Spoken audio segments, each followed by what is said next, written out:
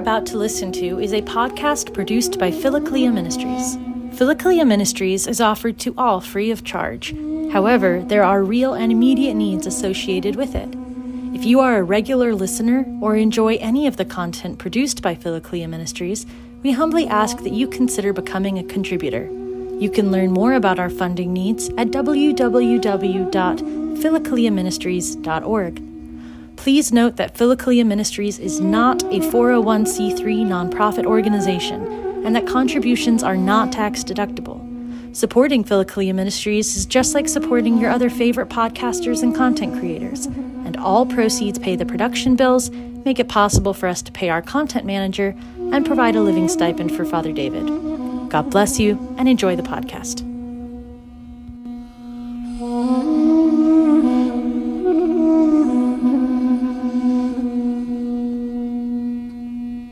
Glory to Jesus Christ, glory forever. Okay, welcome back everybody to our Pentecost retreat, and we are picking up with our reading of Olivier Clement's work called The Three Prayers. And for the sake of this retreat, Tyler's diaconate retreat, we are focusing simply on the second prayer in the book, O Heavenly King, and is focused upon the Holy Spirit and on Pentecost. And we got through about 3 paragraphs last night, not as much as I had imagined that we would. I had greater aspirations, but we're picking up at the bottom of page 53.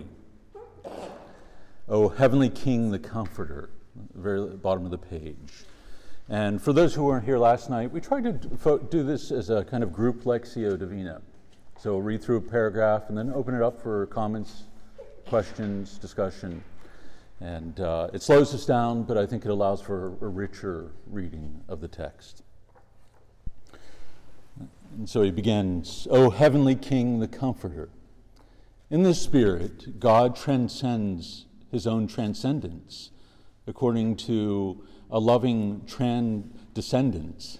I think that's how you say that, if I may coin an expression.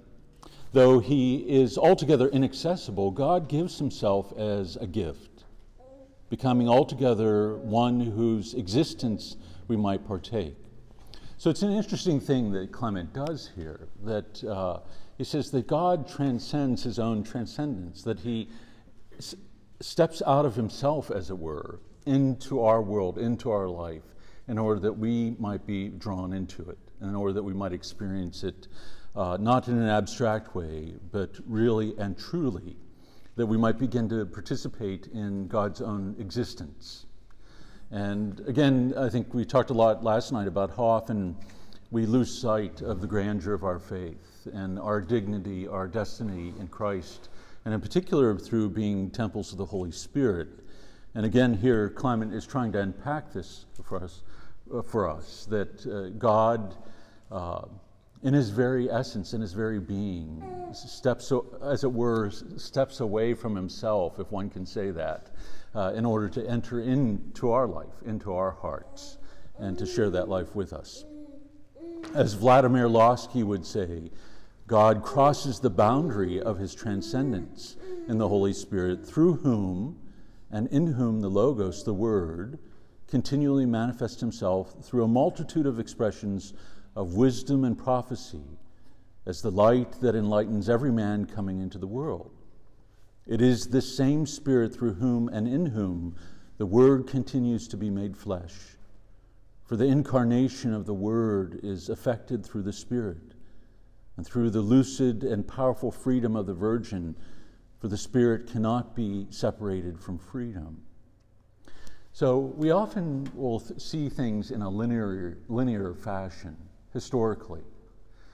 Even something such as the Incarnation. This is something that took place 2,000 years ago, which is true. But there is a meta-historical aspect to the Incarnation, that God manifests himself to us constantly and continuously, in particular through the movement and action of the Spirit. And so it is as if the Incarnation is taking place again and again in our life. God coming into our life, taking upon himself our flesh, is something that takes place moment by moment, now that we are temples of God the Most High.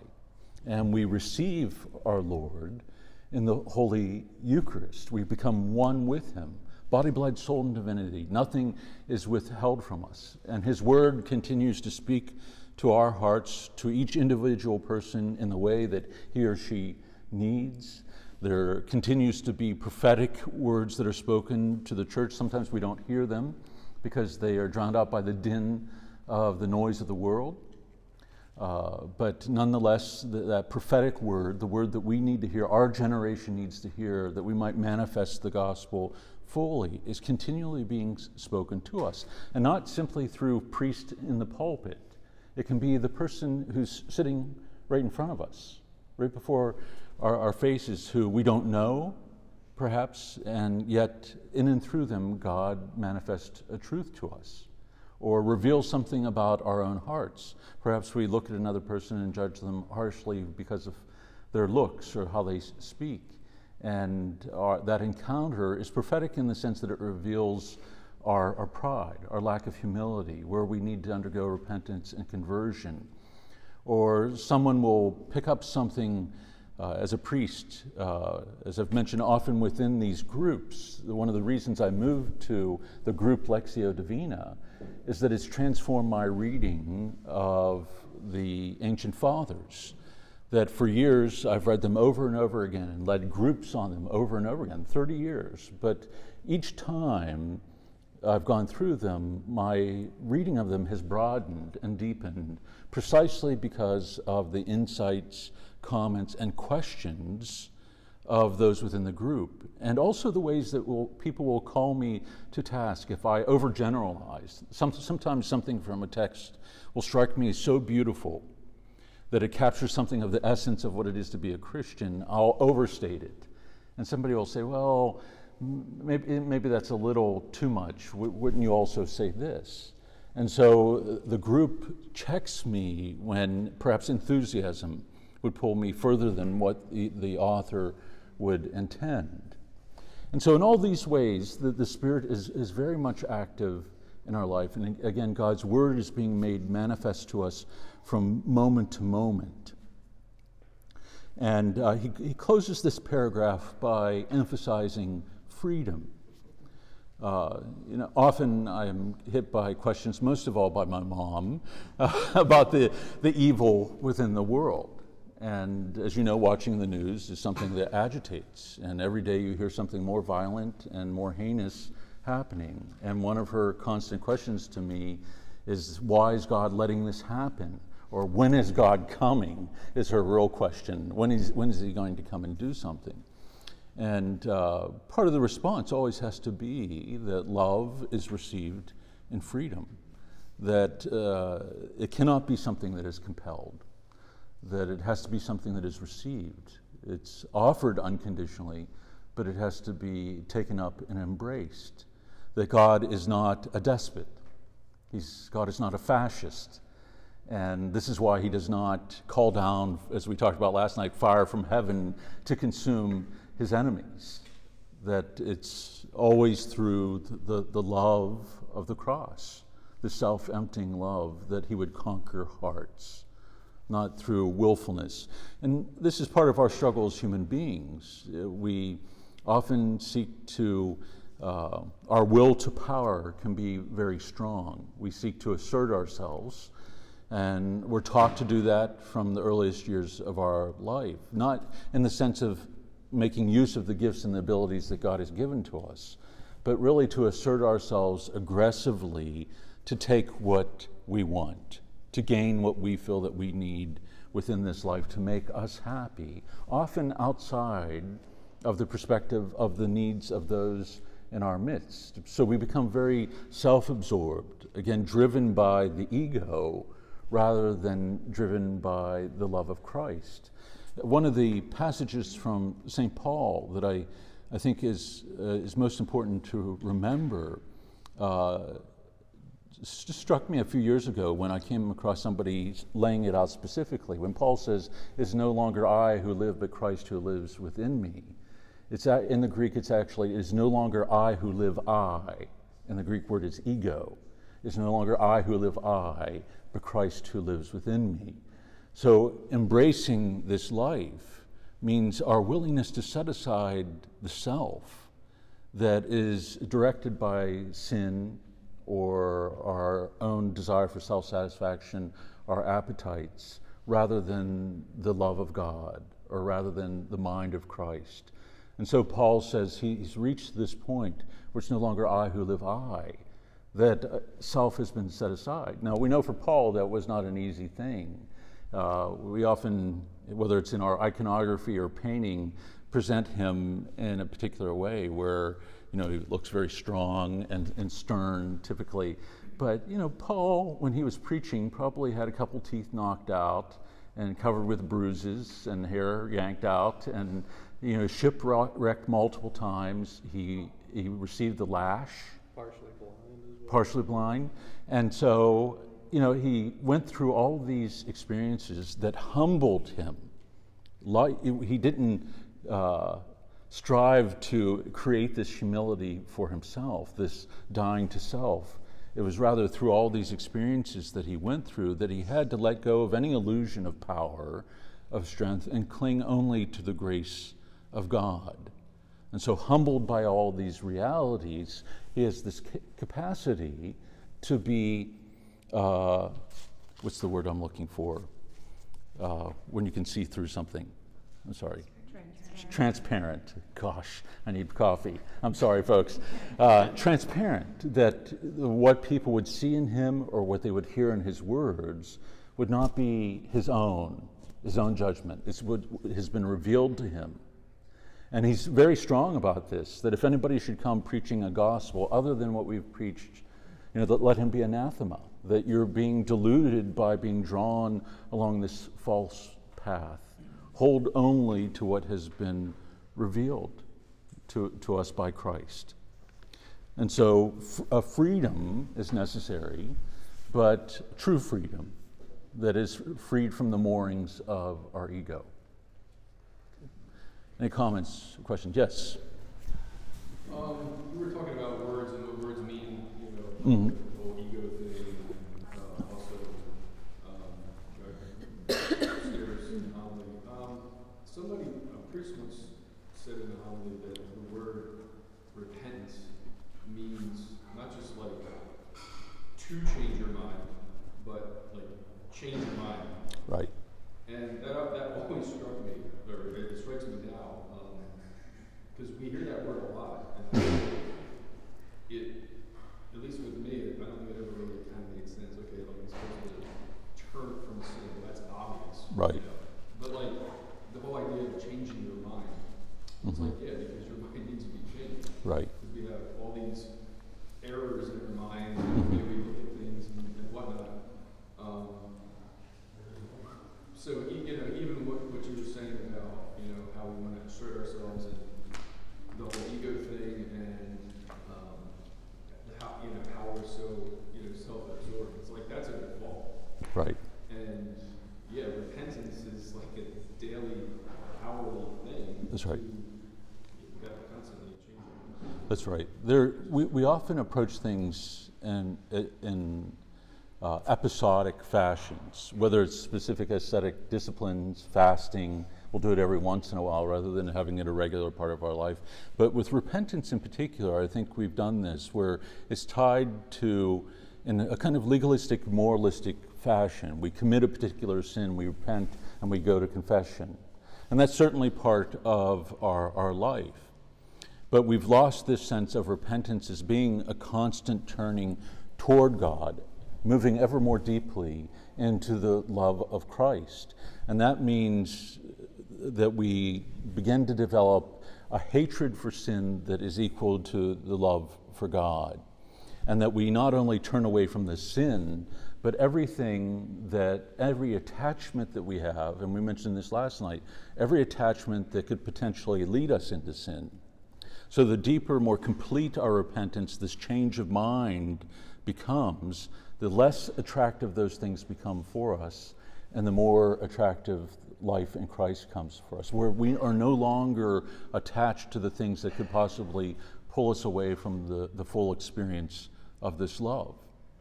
And that means a radical transformation of how we live, that we so often want to have one foot in the world, one foot in the kingdom. And treating repentance as this episodic thing, it might be our simply going to confession to relieve the psychological burden there, the stress, the anxiety, the sense of shame that sometimes sin will bring to us. And we feel a kind of lightness of being after confession.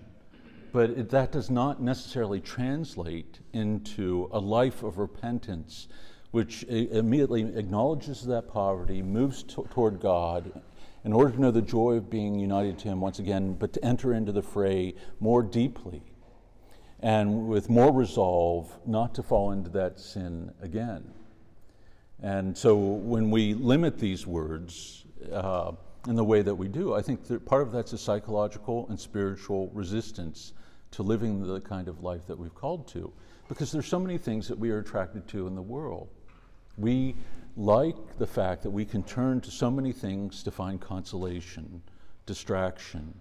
When life weighs upon us heavily, when we experience great crosses or trials, we will gravitate towards material goods, certain relationships, television, movies, food, alcohol, drugs, whatever it might be, rather than to Christ. And so we can begin to abuse the sacrament in the sense that it has nothing to do with that relationship with God so much as it does with, again, an emotional relief for us. It has to be about our turning toward Christ. Yes? I was going to say the theme of freedom to say yes or no to God. I don't know if anyone's read The Brothers, the Grand Inquisitor poem. The theme was Christ in the desert. And he was saying, when the devil comes to him and says, turn these stones into bread or throw yourself from a building and people will fall down and worship you. But he said, what is love that's bought by a loaf of bread? And so we were talking yesterday about, oh, blessed fall that won us such a great Savior. Right. If that had not happened, we would not have that consciousness. If there was no suffering, there would be no context or freedom for us to say yes, because there would be no possibility to say no to God. And through man, sin entered the world, the whole cosmos, but through the God-man, everyone, we mentioned Eucharistic beings, through receiving divinity literally in communion, human beings, and therefore the whole cosmos is being divinized and recapitulated back into to Christ. And that's really at the heart of our theology, our Eastern theology. And the more amazing thing that it's drawn into us. If the kingdom of God dwells within us, then everything about creation itself that is redeemed is something that we participate in this radical way. And he addresses that further along in the text, that we often, in the world, even with space exploration, there's this fascination with it, the unknown or the beauty of it, which is natural, and that we would want to explore that.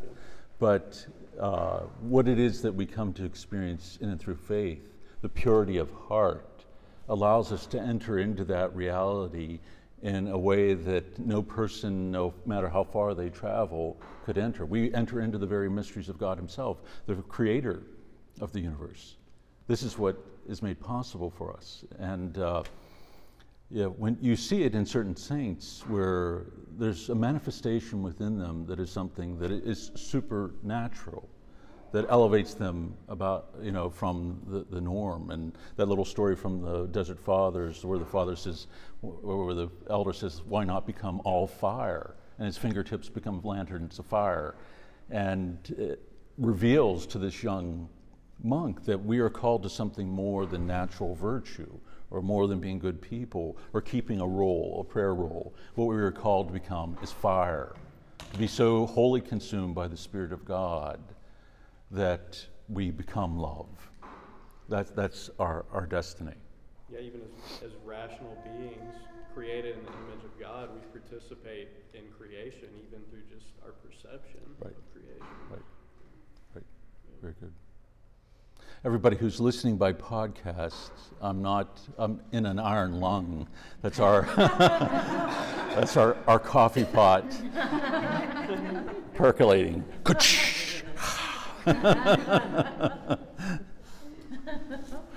Just slightly distracting. Okay. We are on the second paragraph, correct? On 54. This is why, when we say Spirit of truth, or rather of the truth, we are not referring to a notion or a set of concepts or a system of some sort. There are so many of those, but to someone who told us that he is the way, the truth, and the life. And within this one, who is the true one, the faithful one, the truthful one, the words way and life seem to refer especially to the Holy Spirit. And so he's drawing our attention to the things that Christ himself said about himself that already point us to the presence and action of the Spirit. That there's no part of the Trinity that is not present and that does not act in anything that has been revealed to us. And that includes the Eucharist, the cross, the presence of the Trinity is there. And but we can see the specific action Clement tells us here in these particular words, way, truth, and life, where there is this guiding, this directing that takes place. And even it is in John's Gospel where he says there's so much more that could be written that cannot be put in books, that it is going to be the Spirit that guides us into the fullness of the truth along the way. The truth, the revelation in which the truth about God and the truth about man cannot be separated, is the Word incarnate, God made man. He is the one whose presence the Spirit imparts to us in the sacraments, the mysteries of the church. Within the church, which is itself the mystery of the risen one, the sacrament of the resurrection through the grace of the Holy Spirit. So the Spirit is active in all these things from the incarnation on and allows this reality to be, again, a constant experience for us as human beings. You know, it's not as though Christ remained present from his incarnation to the ascension, that he continues to be radically present to us, again, far above and beyond how he was to the apostles and disciples, now in and through the church, his body, animated by the Spirit, and present to all of us in and through the sacraments, but most of all as being made temples of the Holy Spirit within our own hearts. We don't have to go to the deserts of Egypt to be able to experience this presence of God in the depth of silence. All we need is silence and to be able to listen to what God says to us in the midst of it. Christ journeys with those on their way to Emmaus, but they do not recognize him. And yet his words, borne upon his breath, make their hearts burn within them. At the breaking of the Eucharistic bread, he reveals himself and at once is gone from their sight. Henceforth, he can be present only in the Holy Spirit. That is why the church, the body of Christ, is also the temple of the Holy Spirit. In Christ, the church is the church of the Holy Spirit. So an interesting way of looking at the church. We have a tendency to feel comfortable more with boundaries. That's how we understand things, when there are limits, and we can wrap our mind around it. But what Clement is telling us is that what we experience through the action of the Holy Spirit is Christ's continued presence within the world, but within each and every one of us. And that the body of Christ, his body, the church, is animated in particular by the gift of the Holy Spirit. And you know, when the church is run like a corporation or a business, and when the hierarchical structure is used in such a way, when it's manipulated and used for power, it is as far away from Christ as one could possibly be. And yet there's often this struggle throughout history where there has been this view of the church of engaging in worldly affairs, even in worldly battles. And, the collection of material goods, focus on that to the extreme. Cardinals being called princes of the church. I think I mentioned this in the group. I was surprised as a young Catholic when Bevilacqua, who was Bishop of Pittsburgh, was made Cardinal of Philadelphia in the Latin Rite. And for 2 weeks leading up to when he was going to be made Cardinal, there were these commercials on television, to watch it live. Anthony Bevilacqua, Prince of the Church. And there was just something about that made me a little uncomfortable because of what we associate worldly princes with: power, wealth, a kind of authority that can be despotic, can be oppressive. And the image that we are called to manifest to the world, and especially those who are given that responsibility, is shepherd. One who knows, and this is why Pope Francis says, to smell like your sheep, that you have to be one who knows them by name, knows their particular trials and struggles, and does more than that you take them upon yourself, not in an abstract way, but as fully as one can on a spiritual and mystical level. So the bishop is responsible not only for the Catholics in his diocese, but for every individual, every person within his diocese, spiritually, that he's to be shepherd to them all. And, the image of the Good Shepherd in, again, people, whether it's in icons or paintings, often sanitize that, and it's a beloved image for Christians. But to be a shepherd was a very difficult thing, and it did mean laying one's life down for the flock. They're often the victim of raiders. They had to know how to protect. The big staff wasn't to help them walk along; it was to help to fight off wild beasts that would threaten the flock, or raiders who were trying to steal them.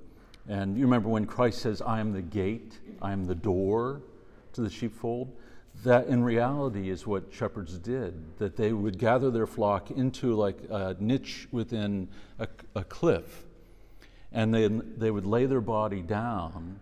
So for a shepherd to get out, they would have to walk over them, and for somebody to come in, they would have to walk over his body, like over my dead body will you get to this flock. This was the reason that they did that. But when a sheep would get lost, even when they could hear the voice, they couldn't often make their way back because they were so terrified, and all they would do was bleat. And this would often bring the shepherd to them, but the shepherd would have to go and pick them up. And so the image of the sheep around the shoulders, but again, we sort of sanitize that an animal that is terrified is not going to like gently hang around your shoulders, that the sheep would often be biting at the hands of the shepherd. They would lose control of their bowels, and things like that. And so this is the shepherds were these very tough and hardened figures that, again, were called upon to sometimes the greatest of sacrifices. And this is to be the image of those who guide the flock of Christ, and would look upon, like the shepherds of our day, one would imagine would look upon their sheep with the same kind of mourning that Christ did. A couple of times where he says he's moved to his very depths, the gospel tells us. The English really doesn't pick it up really well. But the word is that he's moved to his bowels, that he shakes as he looks out upon the people as sheep without a shepherd. And the closest image one scripture scholar said is like a horse snorting. Have you ever seen that? Where all the muscles shake. That this is what happens to Christ when he looks out at the crowd, but also when he comes to the tomb of Lazarus, when he confronts death head on, and he weeps. But the same word there is used, that he's moved to his depths when he sees the mourning mourning crowds, that he's shaken to the very depths of his being over what sin does to us, the weight and the consequence of it, death. And it's at this point that he's already moving closer to Calvary. The weight and the darkness, the burden of the world's sin is already beginning to rest upon him. In fact, anytime a miracle, we often lose sight of this too, anytime a miracle is performed, or forgiveness is offered, where do we think that goes? That it sort of just disappears into thin air, or is it being taken upon him? The great image of that is when the woman comes up in the crowd and she touches the hem of his garment. And he says, who touched me? I felt power go out of me. That, her reaching out in faith is something that is felt by him tangibly. And so she's healed by it. But again, this is something that should be the model for our shepherds, so attuned to the need of others, and so moved by the suffering and sorrows of others that they have this similar kind of experience within their hearts. Any comments or questions? I thought I saw a hand go. I was going to say something, I don't know if I can say it, but so I live in Philadelphia. Mm-hmm. I remember talking to a person who worked in the offices Mm-hmm. in the archdiocese with Bevilacqua, and she said that they were told when they started working there that you were not to engage in the conversation. If you saw him in the elevator, don't start talking to him. Mm-hmm. If he talks to you, you may only answer his questions. And I thought to myself, wow. Lloyd, yeah. So that kind of touches upon what you were saying, how the church has sometimes kind of gone down this path of, status that at times also gets snuffed out. Yeah. And I think in some ways that exists in all of us, that when we reach this level where we feel that we've emptied ourselves out, those who are in positions of authority can create little mechanisms to protect themselves, like as you just mentioned. But I think when we have poured ourselves out through the day, we've worked hard, or we've responded to, everybody's need. And nobody, as a priest, nobody knows how many appointments you have during the course of a day. They're the one. So when they come in, if you're late, or you have to be on no matter what. But you can go through days like that where you pour yourself out and then something happens, and there is a part of us that will want to shrink back from it. No, the phone rings. Should I just let it ring, go to the machine, or should I pick it up? And it can be difficult. A place where I lived before, we had perpetual adoration, and we put in, an emergency button so people could call priests in the middle of the night. And for the first 6 years that we had, it was directed to my room every night, which probably wasn't a good thing. So it was like the first night we had night adoration, and lo and behold, the phone rings like at 1 a.m. I'm dragging. And so I answer the phone, and it's one of the students, and he says, this other student isn't feeling well. And I said, okay, don't worry about it. You could go home. He doesn't have to stay here. And he says, no, he's really sick. And I said, well, what's going on with him? And he said, well, I don't know. He's just not feeling well. And I said, well, if you can take him home, not worry about it. I'll come down and repose a second. And he says he thinks he needs to be driven. So I just, begrudgingly got on my clothes and everything, went down and got the car out and drove him back to Carnegie Mellon. And I thought, is this how it's going to be with the phone ringing at night, and me getting up every night. And it turns out that during the middle of the night, he's a bright guy, he got on one of those medical sites and self-diagnosed himself. And it turned out he had a collapsed lung. And so in my lack of generosity, I was basically saying, can't you just walk this guy home who had a collapsed lung? So there's always that part of us, I think, when we feel that we've spent everything, that does not trust that God will provide the grace that is needed. And I'm not saying we should never have any boundaries at all, and sometimes we need to get our rest, but there are a lot of times it's because of our unwillingness to love or our selfishness that we don't respond or don't want to respond unless pushed. And so I think what is being said here by Clement, again, is so important on so many different levels, that we move from seeing the Holy Spirit as an abstract idea to person, and a person that we are in relationship with, and that dwells within our lives, and that draws us into the very life of the Holy Trinity. Otherwise, again, we're laboring under this illusion of our own strength and power, which eventually we're going to collapse. We're not going to be able to love in this way. And so what we end up doing is domesticating the gospel in order that we can, have this comfort, this internal image of being good people, of being Christian, of calling ourselves Christian. And we can't forget, when we hear those passages about the Pharisees and scribes, they've died. The Pharisees have died out, but they're pretty much alive in our own hearts and present. And they kept this religious role very strictly, which is easy to do. We make a big deal about maintaining a prayer role, but that's an easy thing to do in comparison to loving without any condition.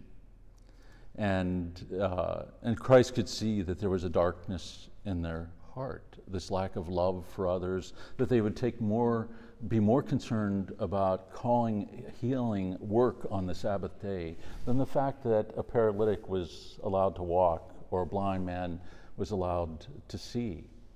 And so Jesus tells the people they are like whitewashed tombs.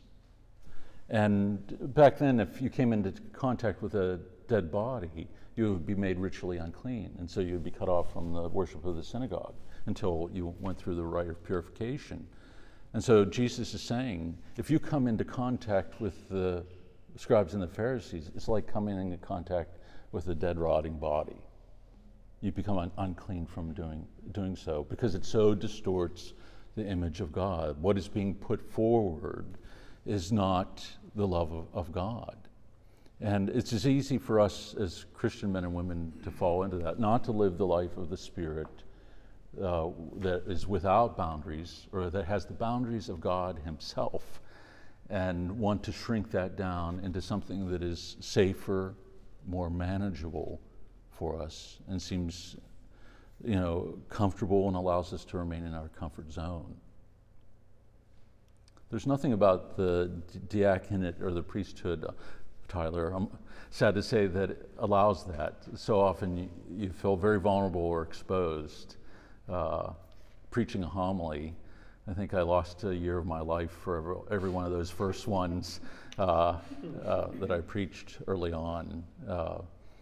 But that's a good thing. I think the sooner that we're able to let go of the illusions of our own strength or our capacities and rely upon the grace of God, the better. Okay. Sue, did you have a comment? No? Okay. All right, so we're at a new section there on 55. We who art everywhere and fillest all things. Grace penetrates all things as they tremble and resonate and awaken in this tremendous breath of life. Like a tree in the wind with sweeping invisible strokes, like the ocean with its thousands of smiling ripples, or the impulse that moves man and woman toward one another. Modern idiom tends to oppose spirit and matter, while a kind of pseudo-Platonism opposes the intelligible and the tangible.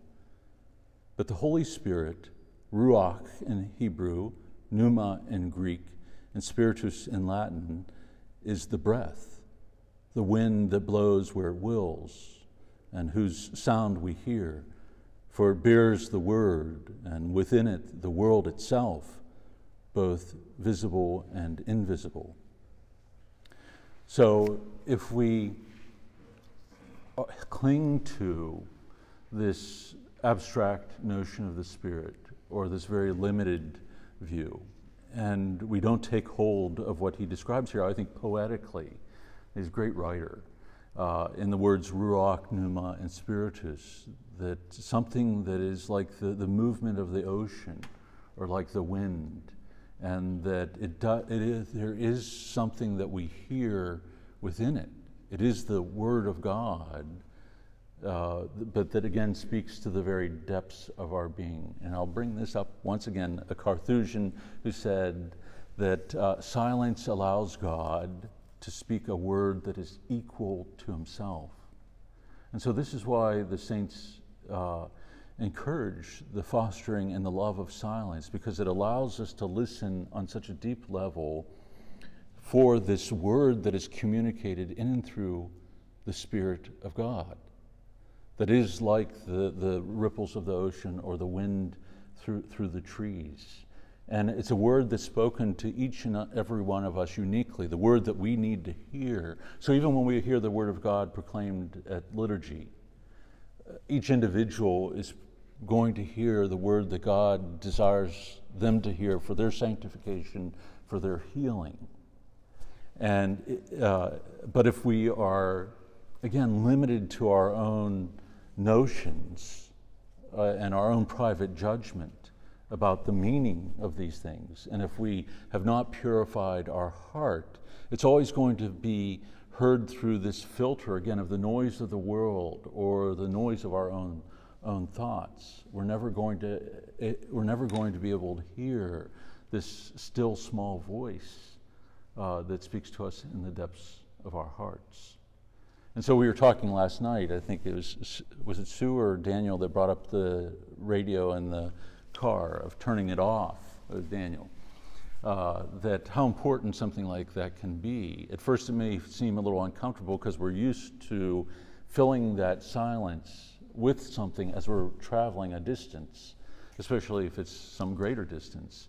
Whereas to turn the radio off and to become comfortable with the silence opens us up to the working and the action of the Spirit within our hearts. And the same thing goes for turning off the computer and turning off the televisions.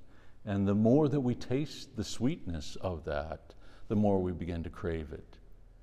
And the setting aside of those things no longer becomes an obstacle to us. We never even have the temptation to turn on the radio in the car. She was saying about listening to the Spirit, you hear a lot of things. That's right. And you know what is the Spirit and what is nonsense. Right. And most often the nonsense is our own thoughts. It's amazing, the absurdity, the bizarre nature of this. We've talked about this, the 40,000 thoughts that we average a day. And you think about what that must look like. If we could perceive that, and if all those thoughts were written down, we'd probably think, oh my goodness, where did that come from? But it is, it's not only the noise of the world, but it's the noise within our own minds and our hearts that we are called to still. And this is why we find in the Eastern tradition the focus on a more non-discursive kind of meditation, where something like the intellect, the imagination is stilled. And one would make the use of an arrow prayer, a prayer like the Jesus prayer, simply to move from multiplicity of thought to simplicity into greater and greater silence, in order that we might listen to what God is saying to us. That no matter how great our understanding of something might be, or of the scriptures or of some theological point, it's not going to be equal to God. And so there's a point in our spiritual life where we have to let go of what has perhaps served us very well over the course of time, meditating upon the stories from the scriptures of Christ's life or from the saints' life, and or engaging in a kind of Lectio Divina, meditating on the Passion itself, the Stations of the Cross, beautiful. And you think, how many people has that had an impact over the course of the ages? But the saints, one and all, say that there's this movement that takes place in the spiritual life where one has to let go of the lesser in order to take hold of what is greater. That our intellect, our reason, imagination only can take us so far, and then it breaks down. And God, when he wants to draw us along further into intimacy with him, has us walk in the dark obscurity of faith. And that can be really frightening. John of the Cross describes it as a ligature, when we make a movement to, the beginning stages, the purgative stages of the spiritual life, even to a prayer of the quiet, that it can feel like the breaking of a bone, because we're letting go of what has served us well, but also of what has been a crutch for us. And we fear taking that step into the darkness and allowing God to provide the necessary light for one step at a time. So letting go of our hold on things that are familiar to allow ourselves to be drawn along into the mystery of God himself. And again, this is why it becomes important for us to see the presence of the Spirit permeating our minds and our hearts so deeply that we're not left without a guide or without light. We bear it within us, and we have to abandon ourselves to that reality. Yes? I think sometimes it's easier, or it seems easier, when you're in those beginning stages of the spiritual life, when you're trying to determine a voice of God from the voice of the devil, when something like a strong temptation, right? It's easy to say, oh, that's demonic, right? That's something trying to draw me back into a really bad sin. But then when you're, I'm not saying I'm just saying that when you move along and you're trying to determine, well, is this my voice or is it the voice of a temptation? Sometimes you're, smattered with all those little bits. So right. I don't know what you're supposed to do, but I find myself even just ignoring anything that doesn't bring me total peace and keep me in the moment. Because sometimes you're like, well, if it is me, or maybe that's God giving me a little tip, and I'm like, these tips are annoying. And if anything's annoying me, I just need to ignore that tip. It really, when you're just getting information everywhere. But I don't know. Well, my tip for you is to let go of the tips. Let go of the tip, yeah. And to allow yourself simply to focus upon God himself. And to trust that what is revealed in that silence is what is needed. And we might not grasp it, but at the time that we are called to take hold of whatever God puts before us, we are given the strength and the light to embrace it. And it's very difficult because even our virtues have to be transformed by the grace of God and perfected.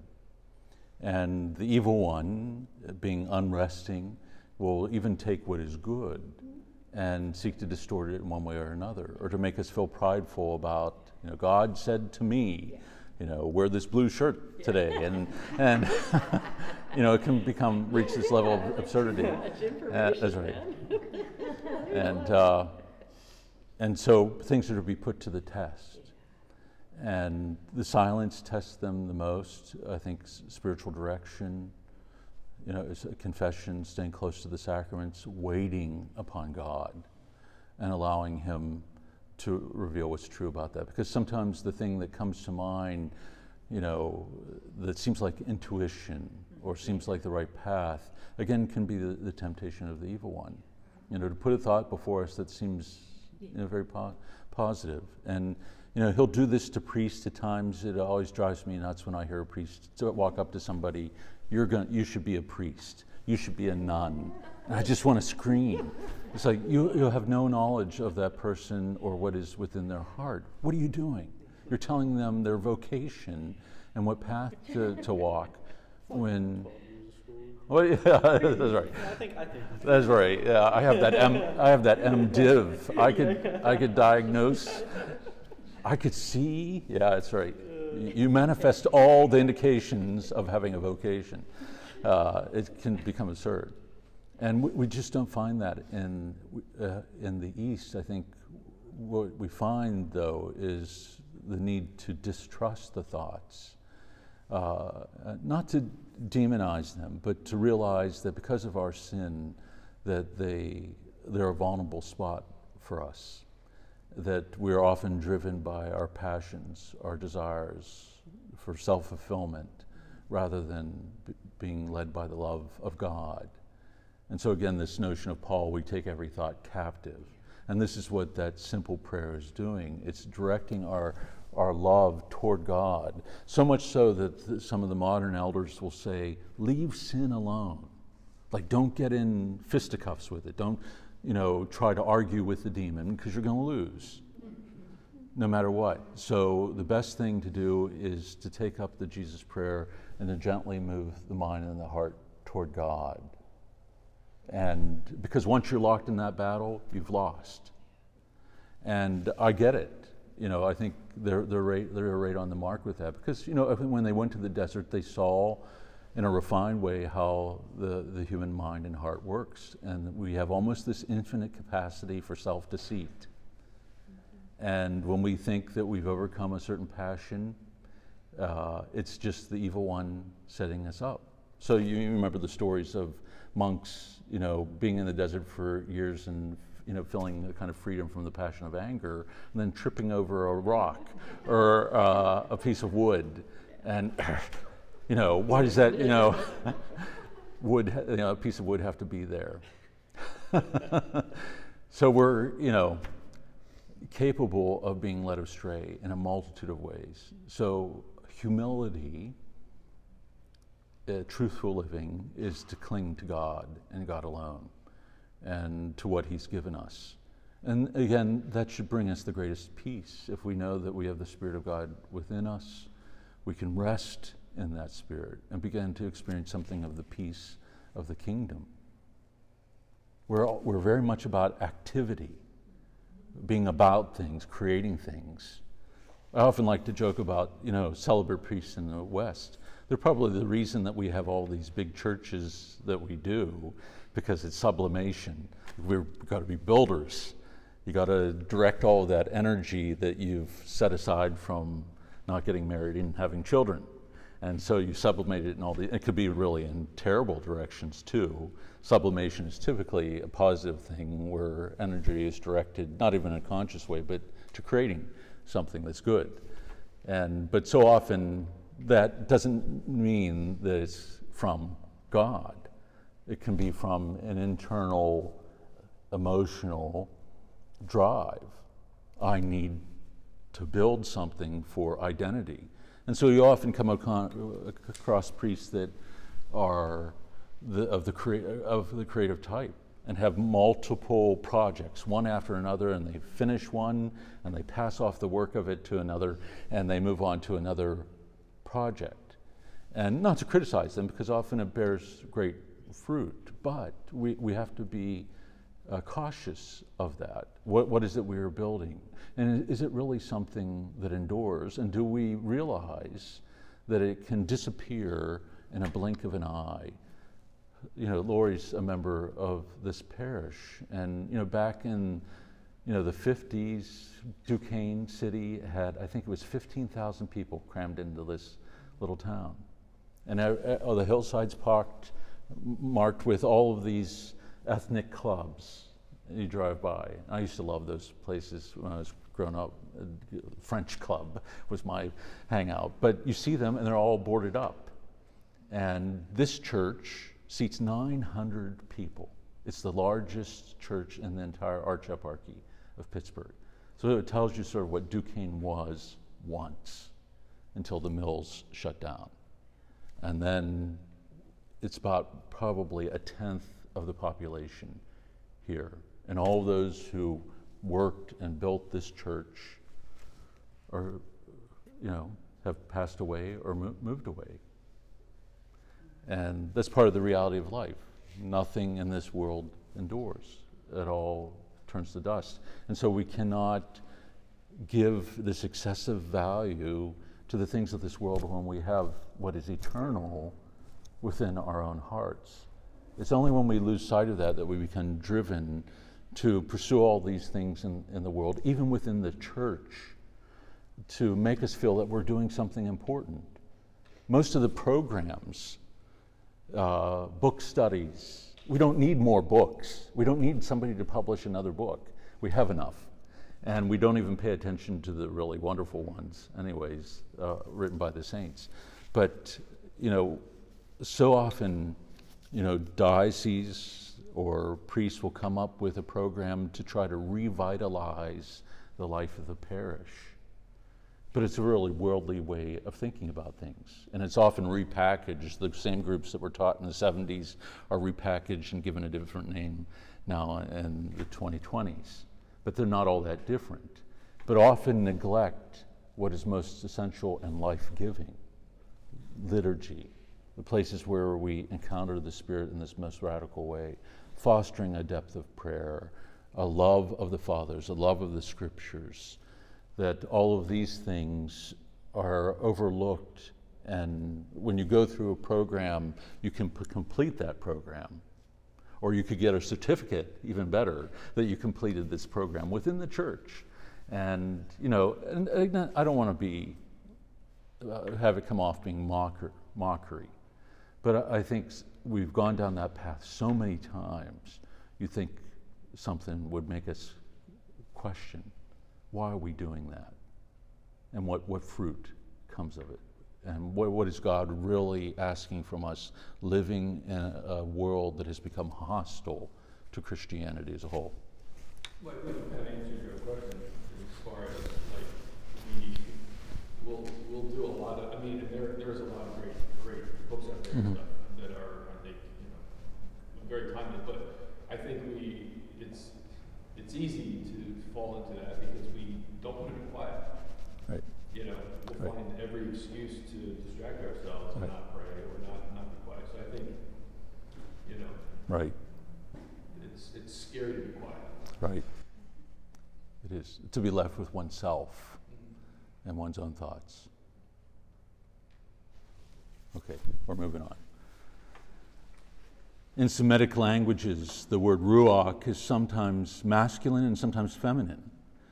We would not want to reduce the Trinity or naturalize it into some sort of familial construct, Father, Mother, Son, but we must recognize the confused expressions of our language, the virile nature of the fire of the Spirit and the feminine character of the still small voice, like a mother humming her child to sleep. Perhaps here again a sense for the mysterious wisdom present throughout the last books of the Old Testament, reminding us that God is Rahamin, the emphatic plural from Rahem, which means womb. And often in our day and age, there's this dispute about words and how words are used, but we often neglect. It goes to the absurd. Whereas because people will push this with being driven by, a philosophical idea that they want to change the way that we speak about God, when in reality it's already sort of built in, is what Clement is telling us here, that the very words that are used for the Spirit contain these masculine and feminine qualities. And the last one, the emphatic plural of womb, is, I think, the most powerful image. And I think it's what drives us so much, and perhaps most of all, in even in our destructive tendencies as human beings. We have this experience of being in the womb, of being one with the other. You've probably heard the phrase, mommy and I are one, mommy and me are one, and there's truth to that. There's no separation that is experienced there until there's a kind of individuation that takes place over the course of time, and it's usually the presence of the Father in that third that allows that to take place, or a male figure that opens the child to experience of reality.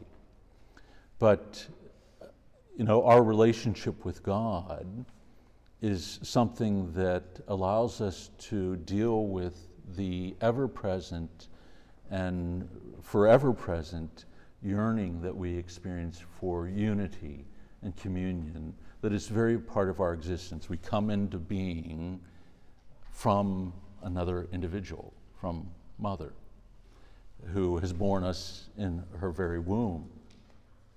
And this is what Clement is saying, that this is our experience and should be our experience of the Holy Spirit, of being wrapped and embraced in a womb-like way in the love of God.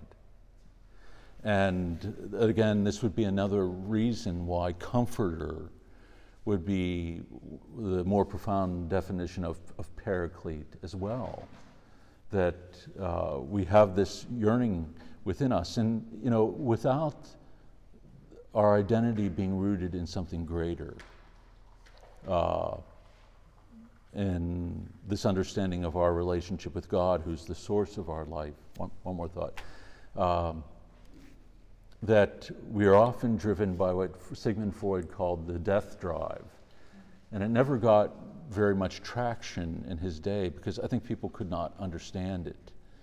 But what he says is that there can be this movement within us that moves towards that which is destructive, to dismantle that which is around us, but that is driven more by this longing to get back to that original state, that finds this reality in which we exist, where we experience this profound isolation, not only from others, but from ourselves, can lead then to this movement toward destruction. We will often purposely, or I can't say purposely, unconsciously move to undermine our own lives, do these destructive things that even in our mind, if we would slow things down, we would know what we're doing.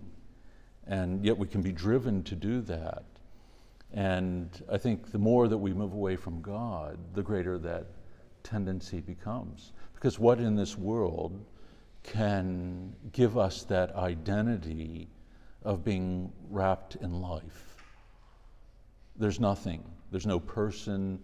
There's nothing we could accomplish and achieve in this life that gives us the experience that only God, who's made us for himself, who's created us in such a way that we only find fullness in him. In other groups I've mentioned the word desire. Desideratum means sense of lack or sense of incompleteness, that God has created us with a desire that only he could fulfill. So we have within us an infinite desire for love. And that God is calling, he gives us what is necessary to fill it. And we often will be searching for it in the world desperately.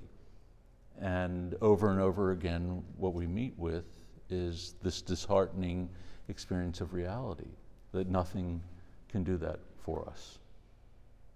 Even if on a surface level it is, or not even just on a surface level, that it is good, or provides great joy to our life, it cannot be God for us. Our spouses cannot be our God. Again, nothing that we, you ever hear people who, when they finish writing their dissertation and they get their doctorate, and then they fall into a state of depression. It's the first thing. They accomplish this great goal that they've been working for, all these years, and they find out, oh my goodness, it doesn't change anything. I'm not, because I have PhD after my name or have accomplished this thing that might be very good, it does not satisfy this need that we have for identity that only God can give us. And so, any thoughts or questions? I've always found that concept really amazing, because on the surface you would think this destructive or death drive would be self-hatred, but the fact that it's in the most condensed form, it's said that it's the product of a tortured self-love. Mm-hmm. It's really interesting. Right. That it's just like the one turned in upon itself, wanting so desperately to see goodness and perfection and all these things, and being unable to find it, it destroys itself because it can't bear to remain in existence Right. in this imperfect way. Like it's, if you just hated yourself, then you wouldn't care what your state was or Right. how you were. Like it wouldn't matter. Like how often do you care about the state or the life of someone you hate? It like they can do whatever they want for all I Right. care. Right. You know, like. But if you love someone, you're like desperately desire the good and perfection and all of these good things, and the less, and it can Right. lead to this kind of madness. You Yeah. know? But you see, Isn't that what we see in the culture? Yeah. It's a cultural Oh. phenomenon that goes much wider than just individual. that's right. It's consuming this kind of self-hatred, or this destructive kind of drive is consuming the culture as a whole. And things are beginning to break down at a frightening pace. And so I understand why people get agitated when they watch the news, because it is terrifying. Our hope rests, though, in something far greater. Where sin abounds, grace abounds all the more, that God is in the midst of this and sees it. But it shows us, I think, what we need to be. If we are those who bear the spirit of love within us, that love that gives us identity and hope and joy, then that is what we are to be for others. And if we have this sense, the way that we would engage others would radically change too. A lot of writers and some of these great saints sometimes will say gentleness is the most important virtue, or attentiveness. And you think, where's that come from? But it is often the gentle touch or the gentle word of another that can instill hope in another, especially if it arises out of this love of Christ. And now we don't even look at each other because we're looking at our phones, or we're trying to avoid eye contact because if we make eye contact, we might get smacked down.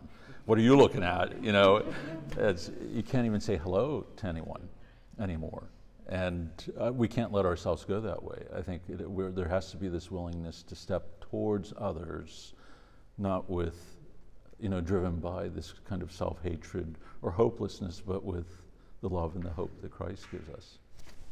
So in this, where it says the virile nature, the fire of the spirit, the feminine character of the still small voice, I just find it interesting because, you see that in the gospel too with Christ, because you see him say, weep over Jerusalem, say, how many times have I desired to gather you like a mother hen? Right. And at the same time, you see him command,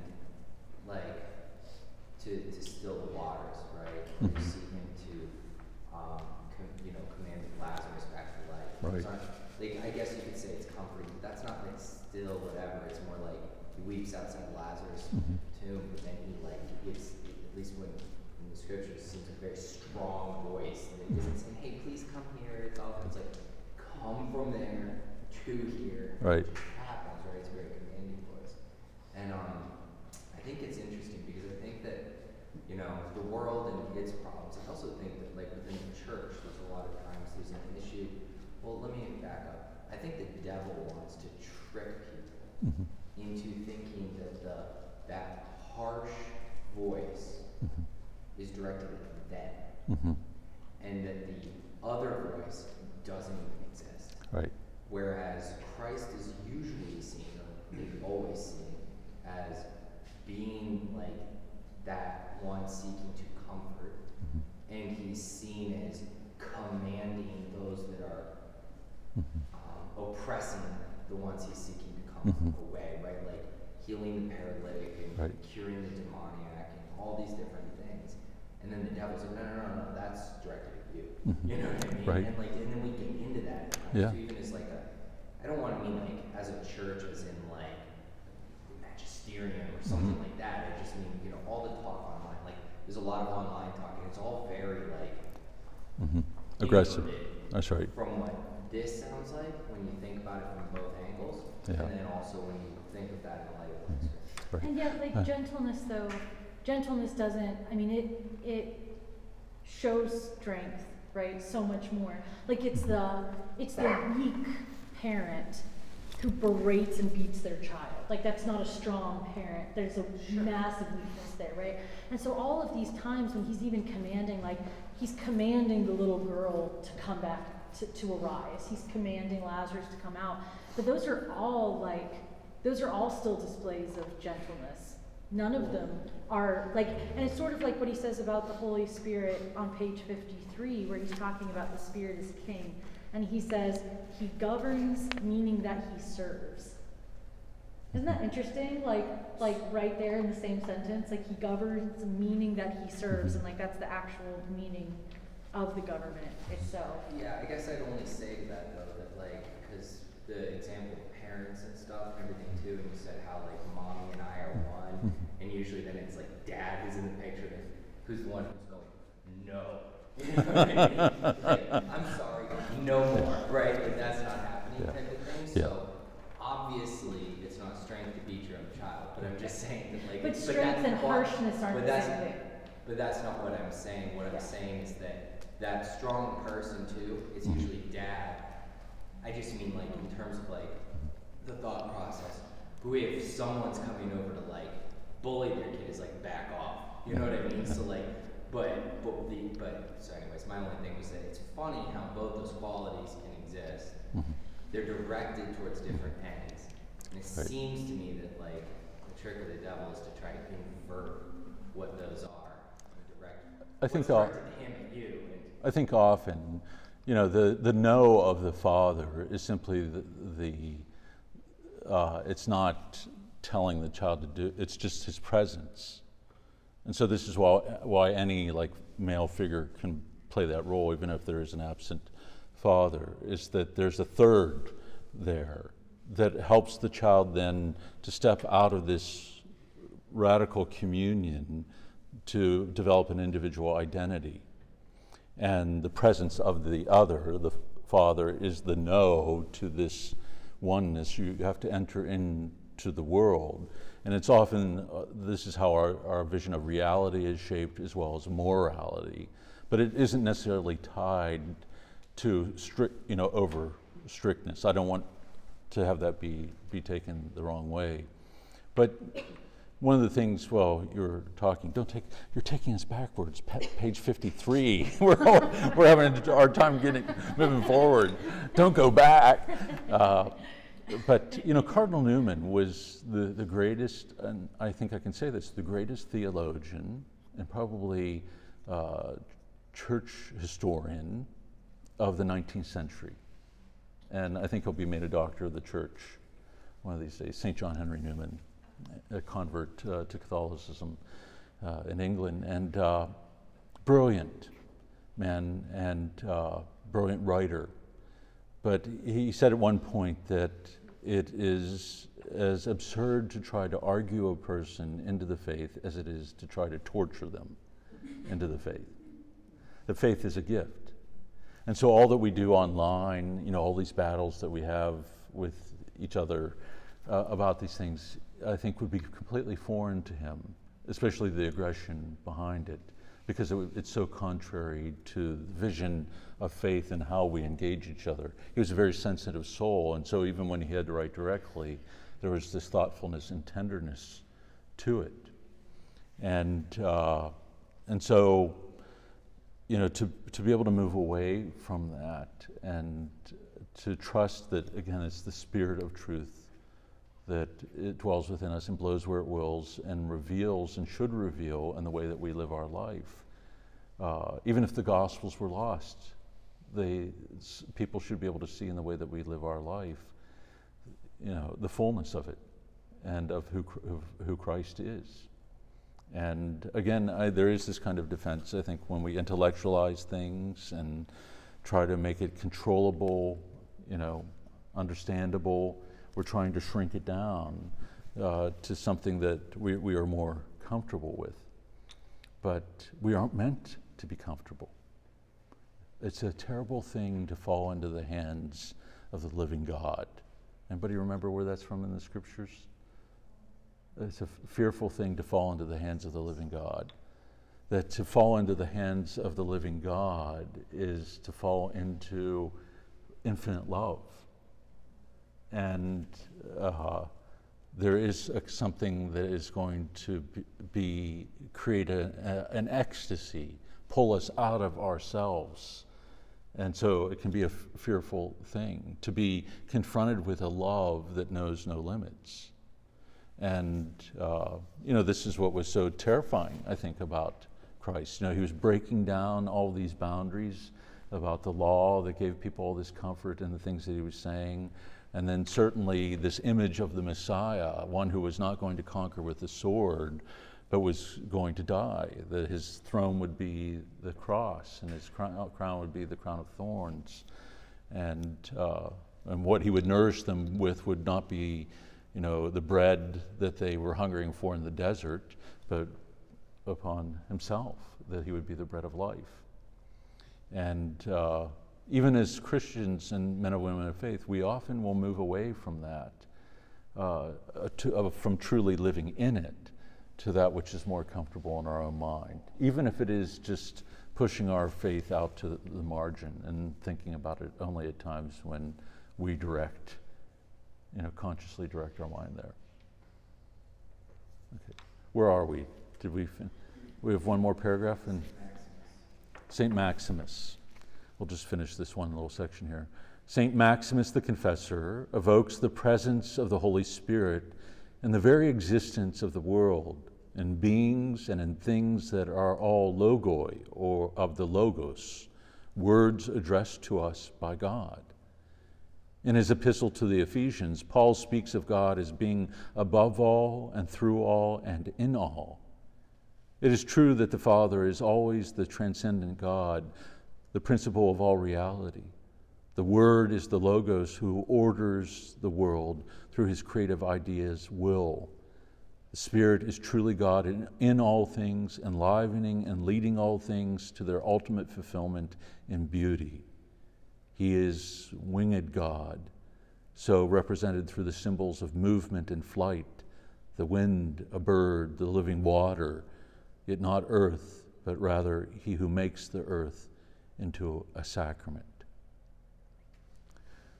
So, the Spirit is this active presence that draws us into this, what is living, what is not static, so that our experience of God would remain what it was meant to be in and through the Incarnation, that God draws back the veil, re velare, he pulls back the veil completely in order that we might encounter him.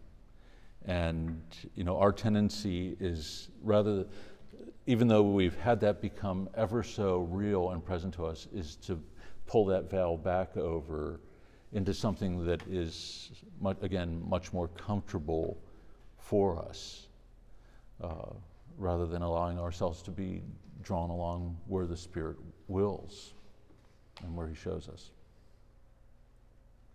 So, I have 11:30. What is our next? Okay, so 6 hours at noon. Okay. And then right after 6 hour would be lunch down here. Mm-hmm. And then the next conference. Okay. Should we stop here or move on a little bit? It's 11:30. How are people feeling? Need a little break? Keep going a little bit? Okay. I've seen some eyes rolling back in the head a few times, so. Okay. Okay, good. All right. So we'll move on a little bit and then before we go for prayer. Treasury of blessings and giver of life. The word blessings, just like the word good at the end of this prayer, has an ontological meaning that has to do with being or love, as it were, for God is love, as St. John says. Thus, being is nothing other than the depth and inexhaustible substance of this love. One might say that being is relational and akin to the inwardness and the radiance of communion.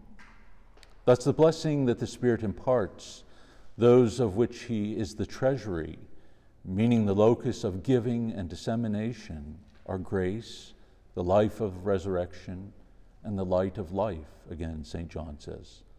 The Holy Spirit becomes within us all that the scriptures say concerning the kingdom of God. The pearl, a grain of mustard seed, leaven, water, fire, the bread, the draught of life, the wedding chamber. So the Holy Spirit becomes the kingdom within us. And all that Christ speaks of, all that he promises us, all that he tells us about our identity in him is to be found in and through the action of the Spirit within our hearts. This is why, again, we do not need to be going to any particular place. Again, even the monks of the desert would say this. You know, you don't have to be wearing a black robe. You don't have to go to Egypt or to the northern Thebaid to experience this. And we've done this weird thing, this bifurcation of Christianity, the professional religious, and then the second-tier Christians, which is everybody living in the world. And so we've lost sight of this sense of universal holiness. By virtue of our baptism, we've been drawn into the life of God. And so often, I think the way that we've taught the faith is that there are particular people that live a life of prayer and of seeking sanctity, and there are all those who are living and doing this practical life work in the world, but don't have the time to do what the religious does.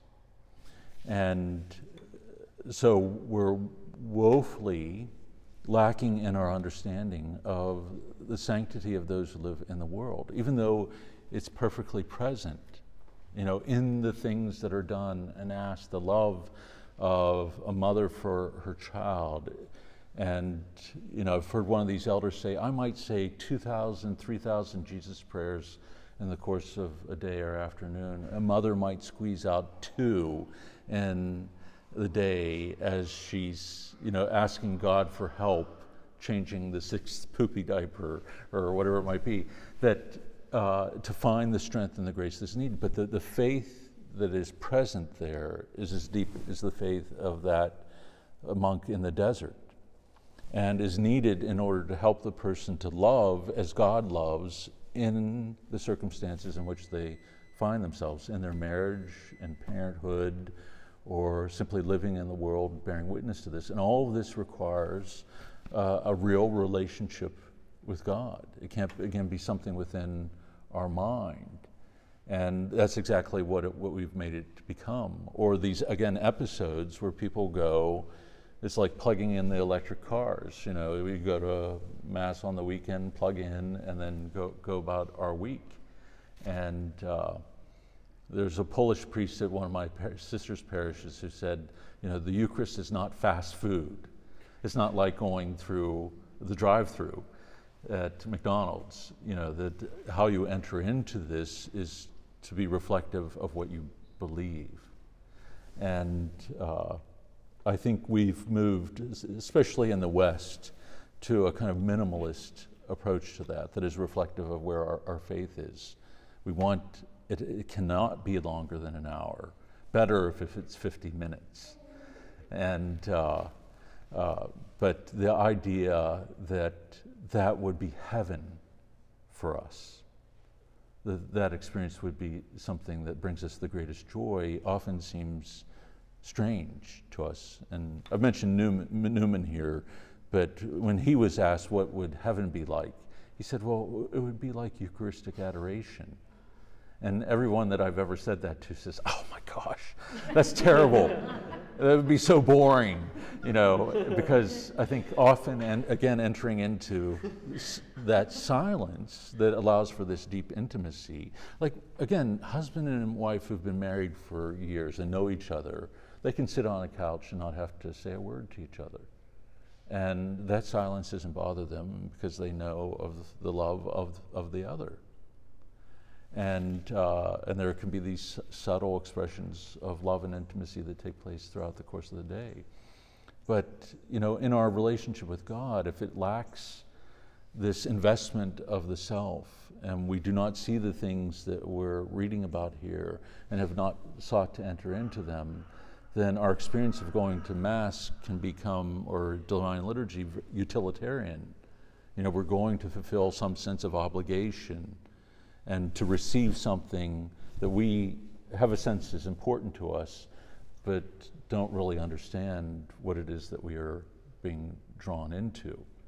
And, the church has tried to speak of this, universal call to holiness, but again, we have not done a very good job in doing so. And I think this is why reading the Fathers or reading somebody like Clement is important. And it's always surprising, I think, in the groups when we hear, St. Nicodemus of the Holy Mountain, who was one of the compilers of the Philokalia, this compendium of the Fathers, speaks of this not being compiled only for the monks. Again, not only for those in black robes, but the best and the beautiful is meant for all. And we hide it away, which it was, gathering dust and being eaten by moths in these libraries on Mount Athos until somebody discovers them and says, oh my goodness, we should put these together and collect them into a book. And but we often do that. I still hear priests today say, the Philokalia is meant for, somebody only if you have a spiritual director or spiritual elder, and it's too complicated, you'll never understand it. It's nonsense. You're trying to tell people, be lazy or be inattentive to your spiritual life, and you're depriving them of the most nourishing spiritual writings that we have to offer. And so don't let anybody ever say that to you, because it's precisely in these things that what needs to be enlivened is enlivened. That often the heart is warmed through reading the Fathers or reading the Scriptures in such a way that prayer then emerges. Even if it's a paragraph a day, be reading it. In order that you might warm this heart, in order that you can enter more and more deeply into prayer and open yourself to the action of the Holy Spirit. This is why the text of this prayer qualifies the word blessings, which might be thought of as something static with the word life. The Spirit, as the Nicene Constantinopolitan Creed says, is the giver of life. Whenever we speak of the Spirit, life seems to be the key word. In Greek, there are two distinct terms, bios, in reference to biological life, and zoe, in reference to the spiritual life, or perhaps more along the lines of foundation and fulfillment through the resurrected life in Christ. And yet, it is perhaps best if we do not distinguish too sharply between the two, but regard them as ever-increasing degrees and intensity. Every living thing is moved by the divine breath. And so it is with this invisible framework that is in constant motion and causes the universal tendency towards dissolution, chaos, and entropy to be turned back into a reintegration, a more and more refined complexity in such a way that life is continually born out of death. So you see, it's this action of the Spirit that keeps us from moving to what we were talking about early, toward death, towards that which is destructive. It's allowing this life of the Spirit to guide and to fill us, that we are moved on more and more towards the resurrected life. The great physician once said that the world is flowing with intelligence.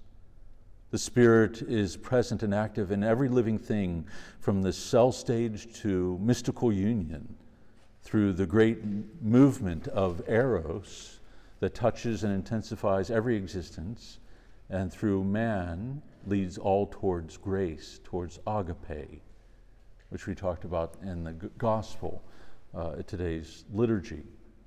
So this Spirit is not static, it's not passive, but ever active at every single moment in our life. Everything that takes place in our life, we are sustained in being.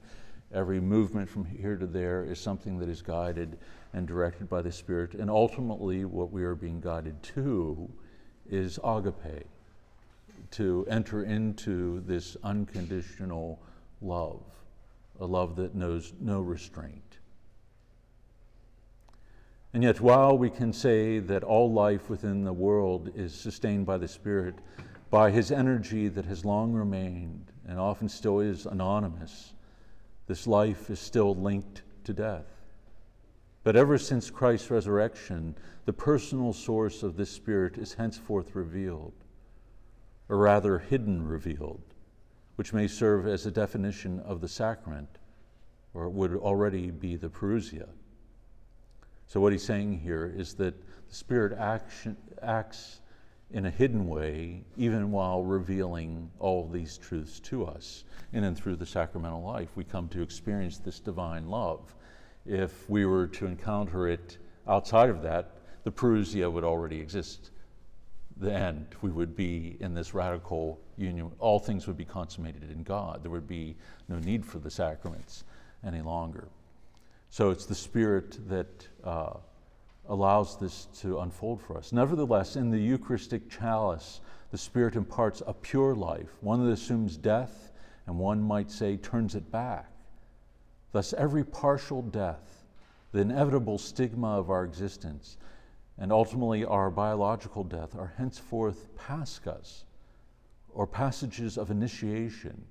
It is the veil of love slowly torn asunder. Death in its fullest meaning, that is both physical and spiritual, is in a sense already past, shrouded in the waters of our baptism, or perhaps also in desire, in tears, and in blood. The ultimate stage of our existence is no longer death, but the Spirit. And if we pay close attention to this presence, if we seek it out down to its greatest depths of silence, of peace, and of light, then the anguish within us is turned to trust, and our tears become a wedding garment, the robe of the beggar who purely by grace is invited to the feast. So we experience death within this world, but because of what Christ has done, and because of this, the Spirit being poured out upon us, every one of these little deaths, and ultimately our death at the end of our life, is experienced now as Pascha, not the end, but the opening up to the fullness of life. And in many ways, I think this changes the way that we experience the little deaths that we experience in our day-to-day life. Often we resent them and we hate them when our life is turned upside down and falls out of control. To be able to see within those what seems to be a dying of something good in our life as rather something emerging. That God is already there, Christ is present, we don't experience that in isolation, the Spirit permeates it. And so even if it's a dying to something within us or for us, it's already leading us into something that is far greater. And he mentions baptism here, and one of the things that is most joyous for a priest to do is to baptize an infant, because it's to be able to give the only gift that is equal to the love that the mother has for the child. It's because it's to give God. And it's the most beautiful gift that the parent could give their child, is to have them baptized, which Sebastian is being baptized on all the great days, Pentecost. Mm-hmm. And so it's the most precious thing to give. And at that point, when we're baptized, we become heirs to the kingdom of heaven, sons and daughters of God. We have access to the treasure house of God's grace and all that the church, his body, has to offer us. And I know this might sound a little heretical, but there should be this sense when we baptize a child, because of what they become at that moment, to almost to kneel down before them, because of what they become at that moment. God bearers, the temples of the Holy Spirit, and in a wholly unmarred way too. If we could catch with a glimpse of faith in that moment what that child becomes by that gift, then we would be overwhelmed by the beauty of it. I was involved in a Byzantine church in North Carolina years ago, like 20 years ago, and the priest had, I think it was at that church, the priest had a custom when he baptized a child, everybody walked up and kissed the child's feet or their hands, like an icon, Right. right after the child was baptized. Yeah. Isn't that beautiful? I Yep. always thought that was neat. That's great. I never heard that. It's so beautiful.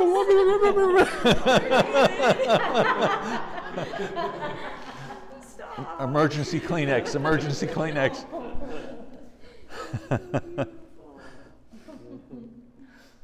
Okay. I lost my place. The Spirit is also the hidden God. Okay. The Spirit is also the hidden God, the secret and interior God, a transcendence identified with the very root of our being. He is the welling up within our hearts that becomes a testimony, enabling us to say that Christ is the Lord, and to whisper with him and in him, Abba, Father, a word full of tenderness, trust, and respect. The Spirit kindles our hearts, revealing within us the eye of the heart, the eye of fire that discloses in each of us the image of God, and in all things the burning bush of the coming Christ.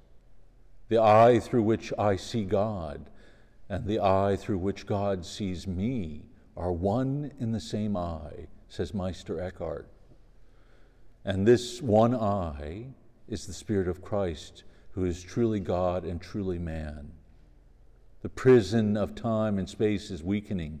We find ourselves breathing more deeply with an overwhelming joy. We are breathing the Spirit, in the admirable words of St. Gregory of Sinai, thus becoming progressively separated from all and united to all. We truly begin to love with a love that is neither about loss nor about acquisition. It's a love that only knows fullness. And if you noticed here at the top of the page, he mentions eye of the heart. And for those who've been participating in the Philokalia book studies, we talk about this often because it's at the heart of the Eastern spirituality, the nous, the eye of the heart, the eye of the soul, that purified by the grace of God and through the ascetic life allows us to comprehend, to see, to experience the things of God. And so what Clement puts in this ever so beautiful way is that the Spirit acts in such a way that we are drawn deeper and deeper into this reality, and that reveals that which is the deepest part of us, the eye of the heart. The heart is almost used like unconscious would be in modern terms. So the deepest recesses of who we are as the human being, the fullest essence of who we are. The eye of the heart, though, is what allows us to see God. But what is interesting is he quotes Meister Eckhart here, a Western author, who says, it is also the eye through which God sees me. They're one in the same eye. So we find ourselves spiritually, when we've opened ourselves to the action of the Spirit, when we've purified our heart, and that deepest part of it, the eye of the heart, is as if we are gazing at God face to face. We're already experiencing what is promised to us in the kingdom, when every tear will be wiped away, and we will look upon God face to face. So it's not something out in this distant reality, and again, some abstract thing that we are called to, but already able to participate in by grace and the action of the Spirit that dwells within us. That God has already made it possible for us to participate in the life of the Holy Trinity and to gaze upon Him in an unimpeded way. And I think one of the reasons we don't pursue this is that we've never tasted the sweetness of it. If we don't remain long enough in the ascetic life and the life of prayer to taste something of it, there isn't that desire that wells up within us that he speaks of so often here, where we have a greater and greater longing for it and begin to search it out. Sort of the images in the Song of Songs. You've heard them, of running out in the nights in search of my beloved. This we often find the contemplatives like John of the Cross using this imagery, that this is should be going on within the heart, that he could only capture in poetry what in reality takes place deep within us, that human words really can't express the longing that comes over the human heart that has been set afire by the gift of the Holy Spirit. So again, when we think about educating people in faith or seminary formation, what are we focusing on? Are we focusing upon seeking to enter into this life? How does one bear witness to what one does not know, has no experiential knowledge of? You can't give what you don't have, is often said. And so how do we give to others what we lack within ourselves? How do we speak of this beautiful love and this yearning for love if we've never tasted it ourselves? They become empty words. And preachers in particular, the depth of the prayer there, and I only say this because if one is going to speak to the depth of another person's religiosity, then it has to come from a place that is genuine. If people's eyes are rolling back in their head, or if your sermon leaves them, cold, then you're probably, what is the term, cold as a cucumber or something like that, then you're probably about as interesting as one. They feel like you're trying to sell them something. Right. It's always a fearful thing to me that as religious as priests, we can become hucksters of religion, used car salesmen. And it's a terrifying thing because we come to stand before the judgment seat of God. And somehow religious hucksters I don't think are going to be high up on the list there. But okay. The eye of the heart, when it is opened by the Spirit, discerns Christ as the latent root of every religion as well as every form of humanism and atheism, providentially rebelling against any number of caricatures of God. So, the eye of the heart is functioning in one way or another, in an incomplete way, in a distorted way, in atheism that denies the presence of God, or in the fullest capacity, that it allows us to see God as He's truly revealed Himself to us, and then also to bear witness to it. So, even the atheist has this. It's just that for one reason or another, and there are practical atheists as well, who, we call ourselves Christians often, but for the same reason, the eye of the heart has been so distorted that the vision of God is distorted as well, a caricature of God. And I think it was Fulton Sheen that says, what people are rejecting most of the time is not Christianity. It's a false version of it that they should be rejecting, something that's been created and the worst kind of distortion. Yes. Interesting about that is just Father Stephen Freeman. Mm-hmm. He often says that sometimes you need to become an atheist before you can become someone who believes. And when people rebel, he says, "Oh yeah, well, tell me about the God you don't believe in, because I probably don't believe in him either." Right. That's right. And so it is really interesting there, but like the what does latent root mean? I guess, right? Because I'm not gonna lie, I had to kind of like look up the definition of latent. What is that? Like hidden and not fully manifest. Okay. In a conscious way, that it is there, active, and affecting behavior. So a non-developed root. Where is that again? Is rebelling against these things. Okay, let me read the sentence again. The eye of the heart, when it is opened by the Spirit, discerns Christ as the latent root of every religion. So hidden root of all things. Even the distorted views of religion or the multiplicity of religion, what is behind that is Christ. He who is truth. It's just that, the sin of the world has distorted that and turned it into a multiplicity of views and beliefs. And it's the purity of heart, though, and the eye of the heart that allows us to see the beauty unencumbered, without any impediment. And this is why we find it emphasized in the Father so much. It's the immediate goal of the spiritual life, purity of heart, purifying of the nous. Kind of a cool example of that, and I've never heard this before, and I loved it, was how we have, which is just so amazing to me. I'm like, no one's forcing you to celebrate Christmas or Easter. Like, if you want to celebrate the winter solstice and the spring festival, just celebrate them. Like, no one, if you want to say that Christians impose holidays on pre-existing holy days, then just celebrate the holy days we imposed ourselves on. Like, no one's forcing you to be a Christian. Like, it drives me crazy. I'm like, just go with the naturalists and go celebrate the solstice. Like, I don't care. But I heard this really amazing thing that was like, why, I don't remember who wrote it, but it was a really good source. And they said, why can't we understand the presence of major holy days in ancient religions that would end up corresponding to the highest and most holy days of Christianity as part of God's eternal plan for humanity?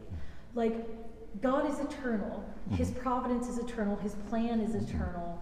Why wouldn't He, before the prophets in Judaism and before the coming of Christ, why wouldn't He have inspired people searching for Him to establish holy days where they worshiped and prayed and celebrated on the days that He was going to make the most important days in the life of His own Son? Why wouldn't He have done that? In fact, it would have been kind of weird if He hadn't. He was preparing a way so that when someone came to these people and said, this beautiful spring festival where everything comes back to life and it's sacred and holy, it is sacred and holy, and it's even more sacred and holy than you already know. And I just thought that was the coolest thing. God prepared even human celebrations and feast days from the beginning of time. I thought that was I'd never heard that before. Yeah. It was awesome. It's beautiful, and I think it sort of gets back to Daniel's thing about this latent root that is present there and blossoms into the fullness of life. And why wouldn't we expect that? And the gospel again today with Peter not being able to say, I love you, agape, that he's only able to say it as friend. And yet there is in him, this latent capacity that he's drawn to Christ. He sees the truth in him. Where are we to go? You have the words of everlasting life. And yet he had not witnessed the cross yet. And it's then that what was latent can come into full life. At the heart, did I finish that paragraph? At the heart of this boundless church, of this... I think you're right, the eye of the heart sees not only the church. I thought that has the eye of the heart. Halfway down. Okay.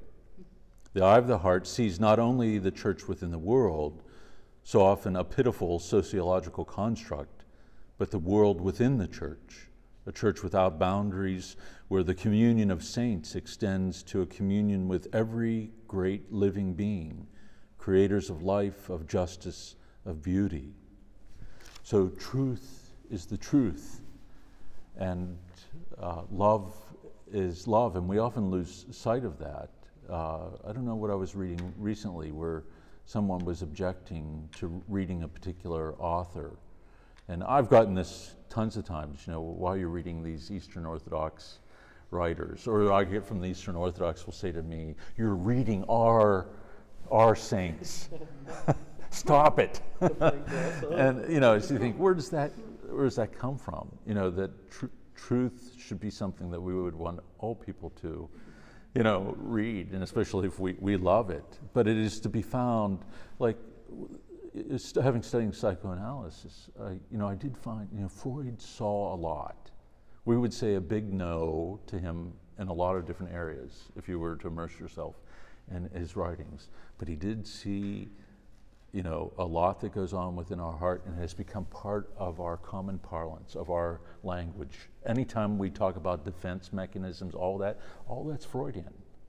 So people who poo-poo Freud and say, he, was this cocaine addict and knew nothing, he saw a lot. And psychoanalysis is this incredibly sharp tool. And he saw a lot about religion.